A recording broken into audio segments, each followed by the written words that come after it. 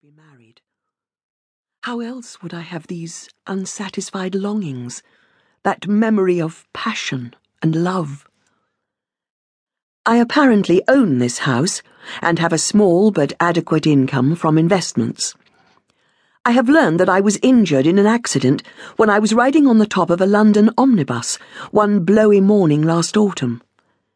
And now it's March, and I still remember nothing of it, except for that one last blinding moment, that piercingly clear picture which flashed across my eyes before I lost consciousness. The runaway brewer's dray colliding with the motor omnibus in the milling traffic on Ludgate Hill. The shouts and cries of the passengers. The barrels rolling all over the road. The screams of the horses.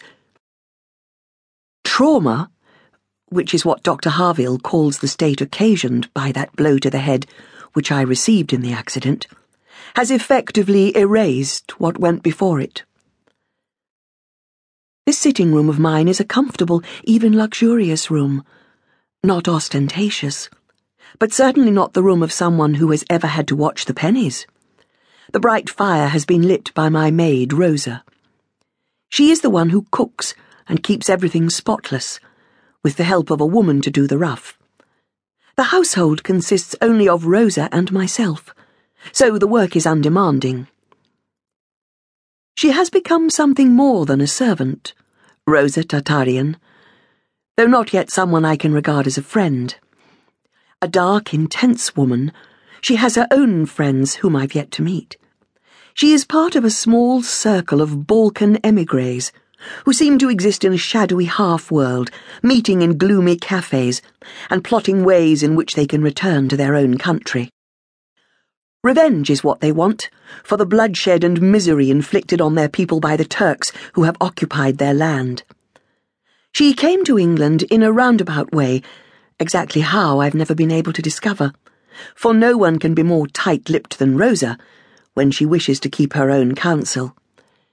She says she came to work for me in answer to an advertisement I had inserted in The Gentlewoman just before the accident.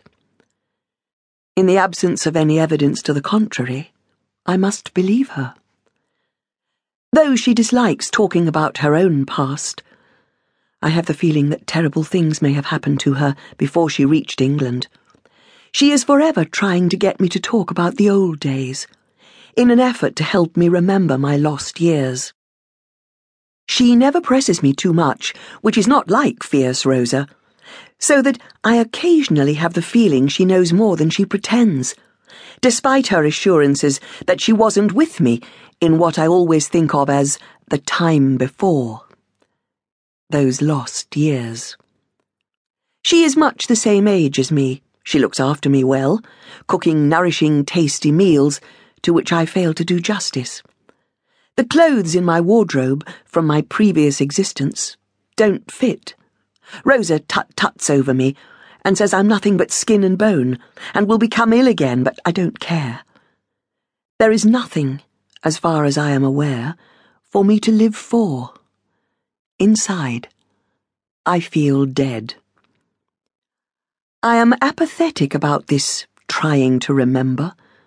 In fact, I am sure Dr. Harville believes me downright perverse, though this, I think, is rather than admit his methods are not working. But why should I even try?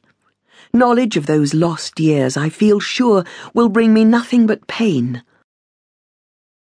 But in the dream last night, I again saw the boy, and though I haven't today glimpsed his shadow self, his mischievous fawn-like face, as I've always done previously after dreaming of him, I feel the pain even more than usual, and something small and hard and stubborn inside me is insisting that, for his sake, I should do as Dr. Harville suggests and make some effort.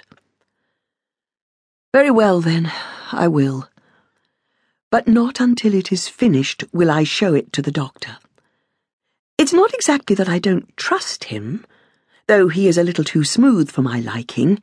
His answers come too quickly, his solutions sound too pat. Yet who am I to question his methods?